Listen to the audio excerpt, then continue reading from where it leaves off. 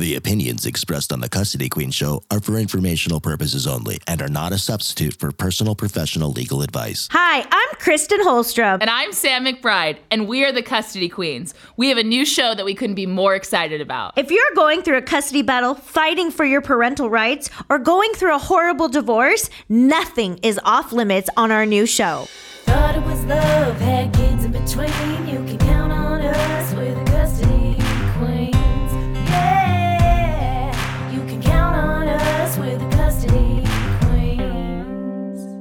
Hey, Go Country. It's a glorious Saturday, and I'm here with the Custody Queens. Let's raise them and praise them. It's Saturday, and we are coming in hot. And we have a birthday in the house. Yes, our audio engineer, Andre Gill, greatest man alive. And if you don't follow him on social media, you're missing out because Andre started and we were his passion project. We don't deserve Andre. We don't deserve Andre. We don't deserve our whole production. We're not worthy. But everything in life happens for a reason. I'm a firm believer. And Andre is like family, so we want to make sure we give him a shout out. So follow him on social media. He is one of the most amazing humans I know. All right, ladies, I am back again. It's producer Cam, and I have another round of listener emails. They don't stop. They just keep coming. There's a million of them. So I didn't write any segments in because we have so many questions to get through. So we have more than last time. Just one thing. Keep your DMs coming, everybody. Yes. I try to answer as many as I can, but if you really want us to answer, you're probably better off getting them to Cam. Yeah, just DM Custody Queens on air on Instagram. That's the best way. It's fabulous. Yeah. I was getting distracted by your hair tinsel. Well, you have it too now. I know. You guys are hair tinsel sisters. We're like 12 and a half. The half is very important. Okay, are you ready for the first question? We're ready. Kelly from Woodland Hills emailed, "Hello, Kristen and Sam. I listen to your show all the time. My daughter won't listen to me or my rules. She is 16 going on 40. She's not a bad kid, but very independent. She has a job and wants to move out on her own. She wants to become emancipated. Is there something I can do to stop her from doing this? Thanks, I'm a mess about it." Hi, Kelly. I just want to say hi first. And for most of that question, I thought that my mom was actually sending that in and just disguising herself as Kelly because I was a very independent, strong-willed teenager. I will openly admit that. And I just want to say that 16 is a really, really hard age. You know, that is the time where a girl is kind of becoming a young woman. And if she's anything like Sam and I, you know, just hang in there, mama, hang in there, Kelly. The emancipation process, I have never actually officially done one. I know it is quite involved, and if it actually comes to that, then we can give you some referrals. But I think that you really just need to kind of hang in there with your daughter. I always try to give my kids enough independence for their age that allows them to feel like they're being heard and that they're being seen. And I'm even trying to do that with my 7, almost 8-year-old. And my husband and I don't always agree with our approach, but I believe that you have to kind of be patient with her. I think therapy would be a really, really good option because she can talk to someone that's qualified, that can provide, you know, some basic advice to what she is looking for, because I really truly don't think that in her heart that she truly wants to live on her own, pay her own bills. I mean, that's a huge thing for a child to go through. But I think my advice would be to hang in there. If it really gets to that process, then reach out to us and we can provide further services and assistance. But I think it's the age is really, really hard. Yeah, and just a quick add to that is we were all 16 and we are all very different people. So you know your child the best. And, you know, where one child may be saying that they want to be financially independent and move out, that may be rooted in some other issue that you can talk through, or it may be that you have a child that is really ready to be financially stable. So you have to take each child on their own. Yeah, and I would also suggest that, you know, further talking with your child and using an expert, I think that's really important for your situation, and may give her a little bit more freedom and independence in certain areas. Like, does she have a job? Is she able to drive herself? You know, obviously this world is crazy and we want to protect our kids because we love them with every ounce of our being. But it sounds like she was me when I was 16. And I was really difficult because I was very strong-willed. I was very independent. I knew everything. I was always right. And I had amazing parents. So, you know, maybe start talking about colleges. Does she want to go out of state? Like, that's an opportunity where she can still remain your child, but that she can have, you know, something to look forward in the near future. But hang in there, mama. I have so many cases with teenagers as clients, and believe it or not, that age, it really has an effect on marriages and relationships. So hang in there. Your daughter loves you. I know that. And you just got to figure out a balance on how to get a little bit more independence for her without you losing your sanity. And an expert and a qualified expert would be really good. Well, I want to take a page from you. You would say that the court would side in the best interest of the child.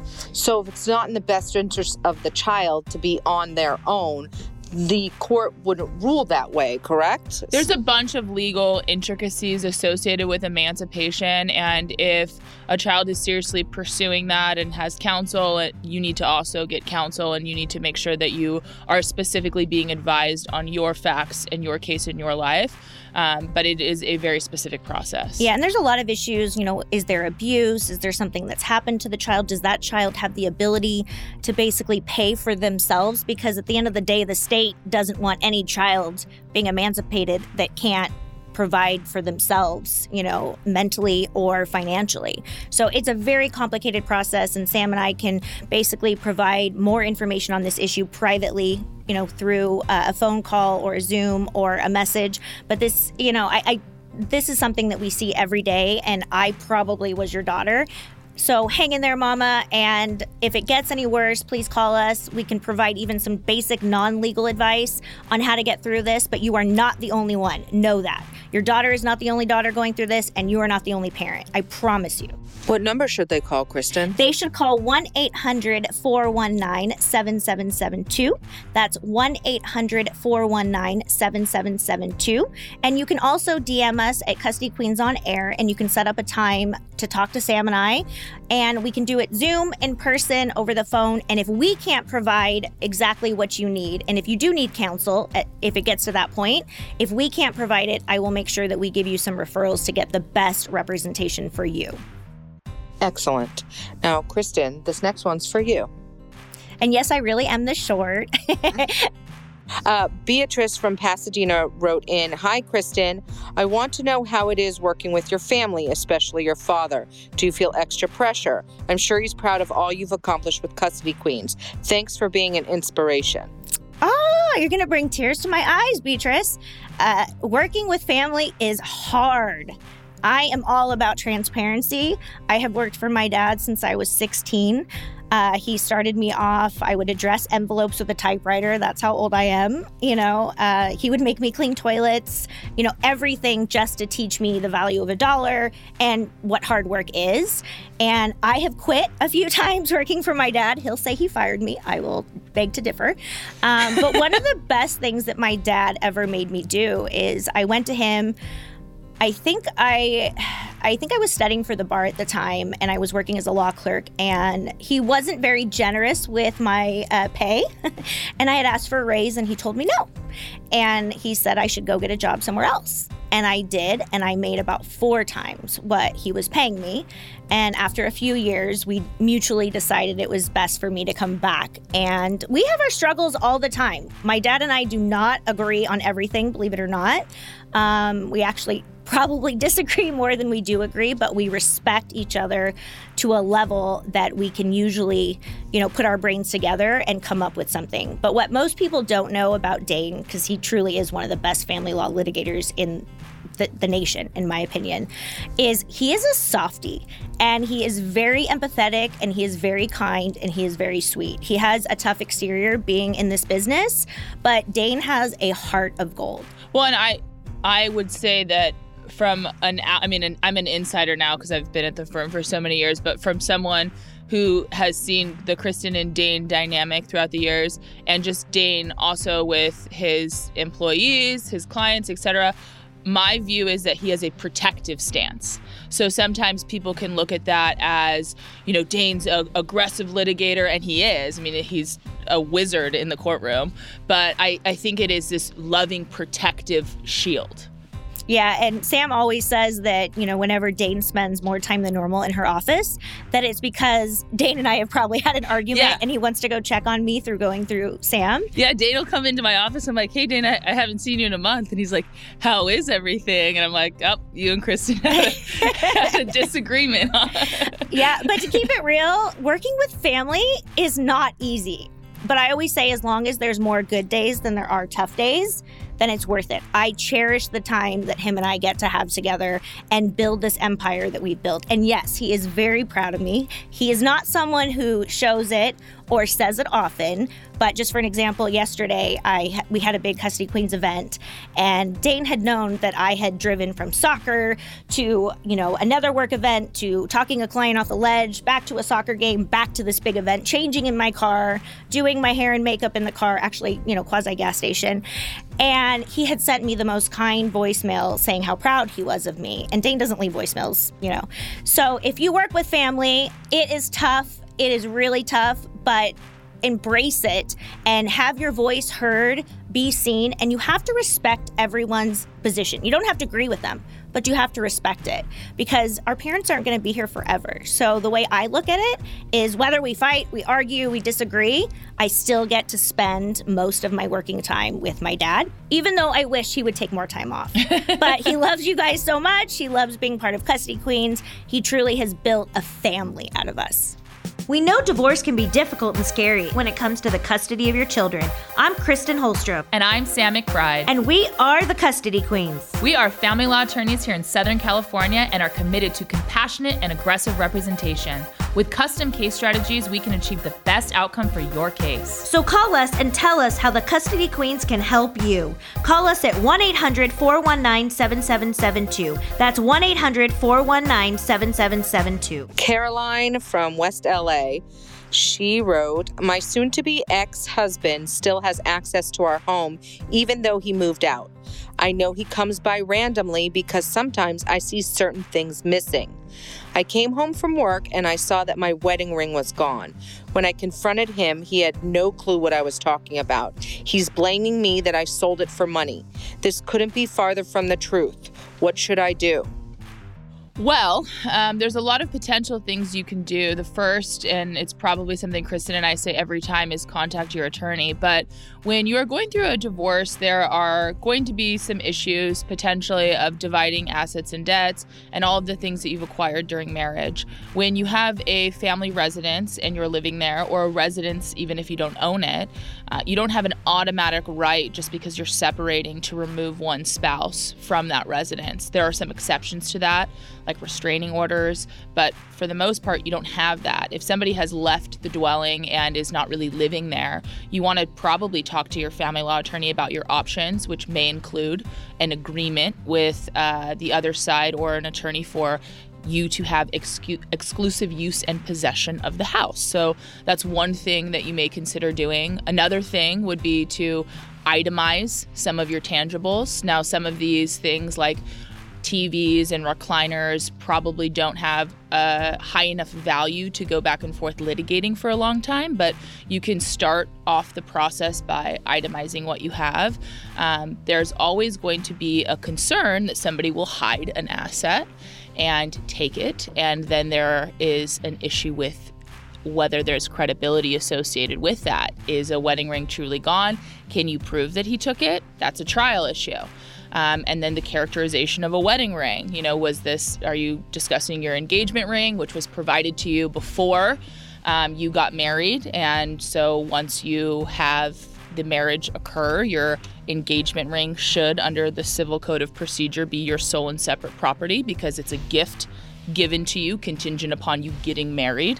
So there's a lot of issues there, and I'm just kind of trying to highlight and go through them. But again, call an attorney, call us, the Custody Queens, at 1-800-419-7772. That's 1-800-419-7772, and we can get in depth regarding your case and your potential options. Yeah, I only have one thing to add. That question wasn't entirely clear. What I heard was that you were already divorced and he comes by. It says soon to be ex-husband. Okay. So, yeah, like Sam said, it depends on what orders the court has made. And I have really practical advice. Get a ring. Have your front door with a camera.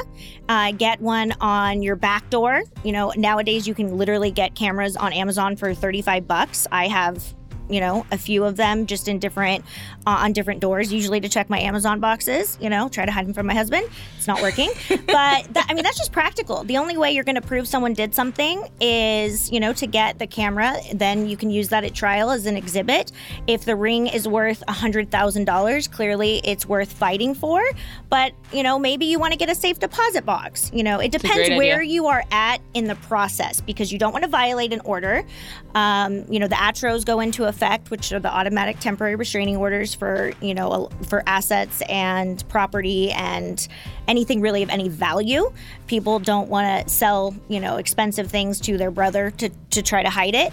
But it's a complicated issue, and it really depends on where you're at in the process. And if he's moved out, then you would want to talk to your attorney about seeing if he'd sign an agreement for exclusive use and possession of the residence, which would limit his coming to the residence to any exchanges of the children, if that's an issue.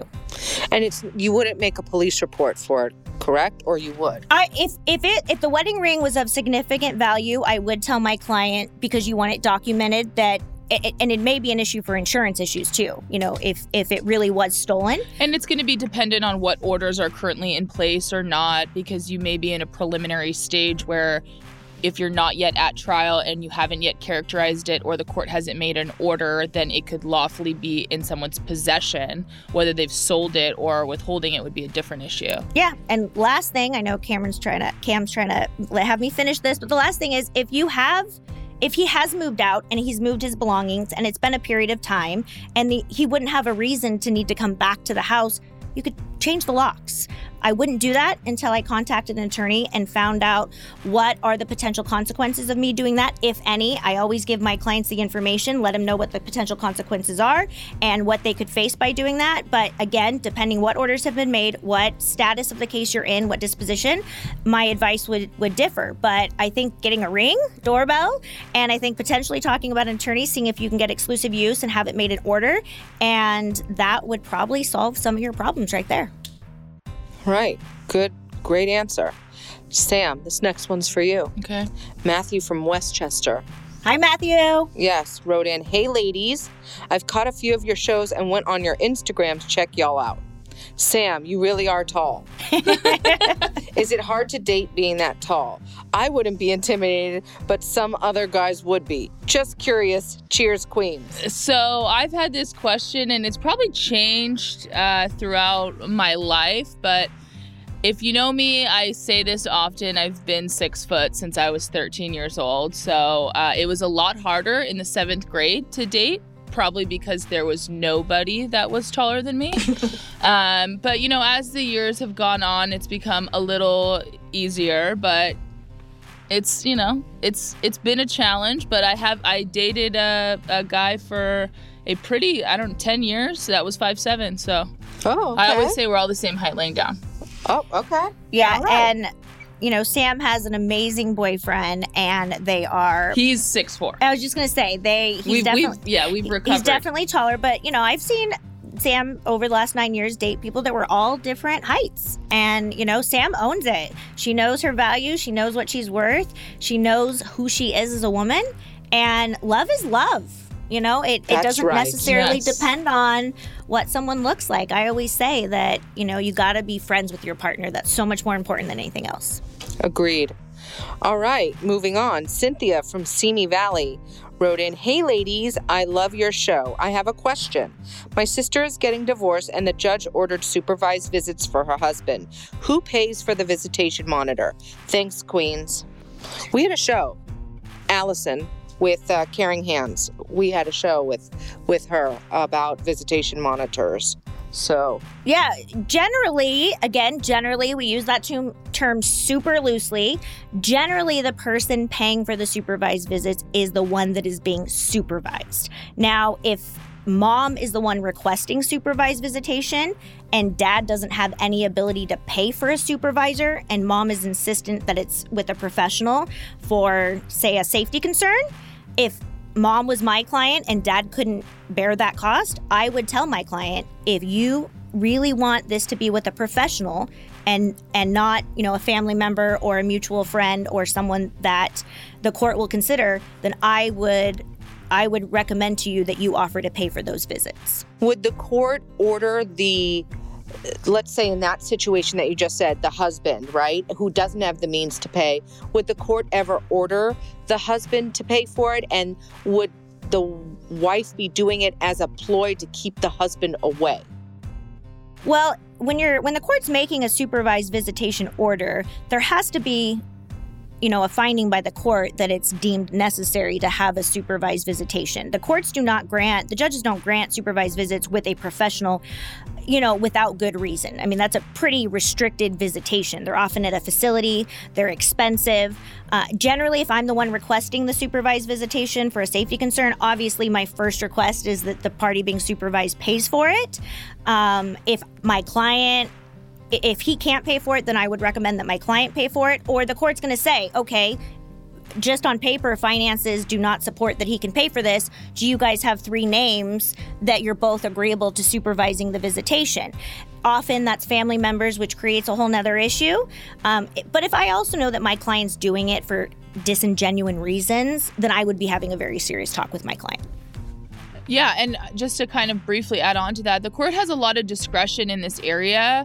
But ultimately, the goal would be, if there is a concern, to still allow there to be contact between the child and the parent that needs supervision. So the court is, in my experience, generally going to default to ordering the supervised party to pay that, but that's not an absolute. Like Kristen said, there are some other potential issues like finances. There are other creative things, again, like Kristen said, that the court can get into, like a non-professionally agreed upon monitor. But the goal is to keep the child safe in this scenario while keeping contact. So you want to really look at the essence of that when the court's making an order. Clearly, if one party has absolutely no ability to exercise professionally supervised visits because of the cost, the court has to consider the safety concern, the severity of the safety concern, and how that plays against any relationship that parent could have had with the child, because courts don't want parents to forever be on supervised visits, right? It's a protective thing, and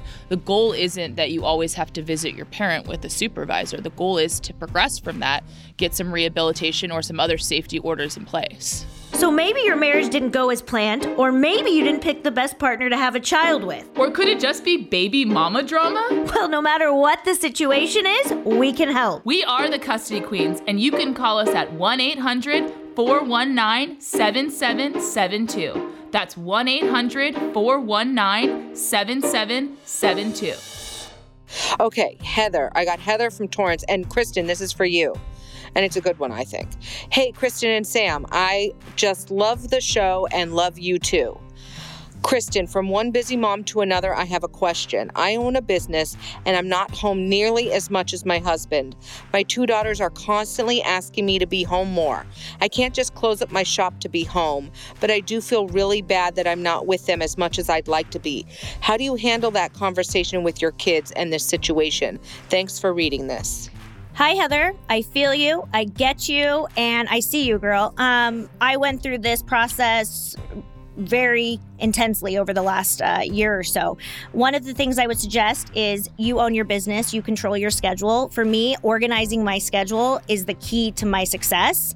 And stop saying yes to everybody. Do what you need to do for the growth and the income of your business to support your family, but you do not have to say yes to everything. Also, your kids don't need you to be perfect. They need you to be present. And when you are present, get off your phone. Do not have devices. When you are in it, you are in it. You are asking questions, you are listening, and you are being there. That's what they want. So, really prioritize. That is the most important. Stop saying yes. Your kids will understand. If they don't now, they will. But you're doing a great job. And just when you have that time with them, just make sure you're making it worth every penny. That's a great answer. I really feel that because any working mom feels that. The mom guilt is real. It is real, very. All right, Gerald from Riverside emailed, "Hi, Custody Queens. My ex-wife keeps breaking the court order in regards to contacting me outside of the Family Wizard app. She calls my phone, she FaceTimes me, and she emails me. I documented all of this. I brought it up in our last court hearing, and it wasn't even addressed.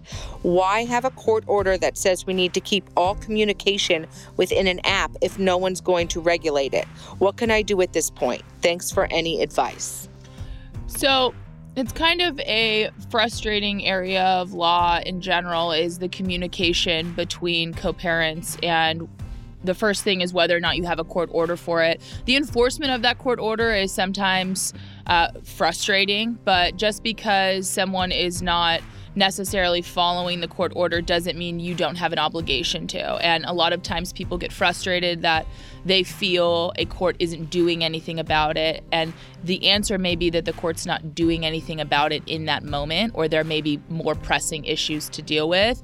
But there are some tips and tricks that Kristen and I would probably tell you about redirecting and standing your ground to ensure that that court order is enforced. So don't answer the call unless it's an emergency. Let it go to voicemail. If you are responding to a message, say, "I've received your message.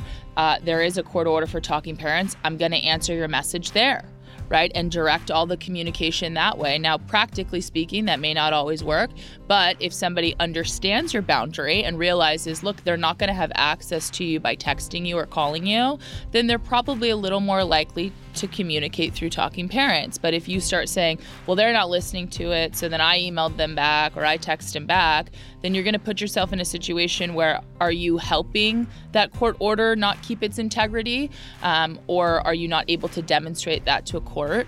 Also, often courts don't do things right away, right as quickly as we want them to. So we want to help educate our clients in the real life practical things. And Kristen taught me this as a young attorney, the practicality of your court orders and how you can try to enforce them outside of court.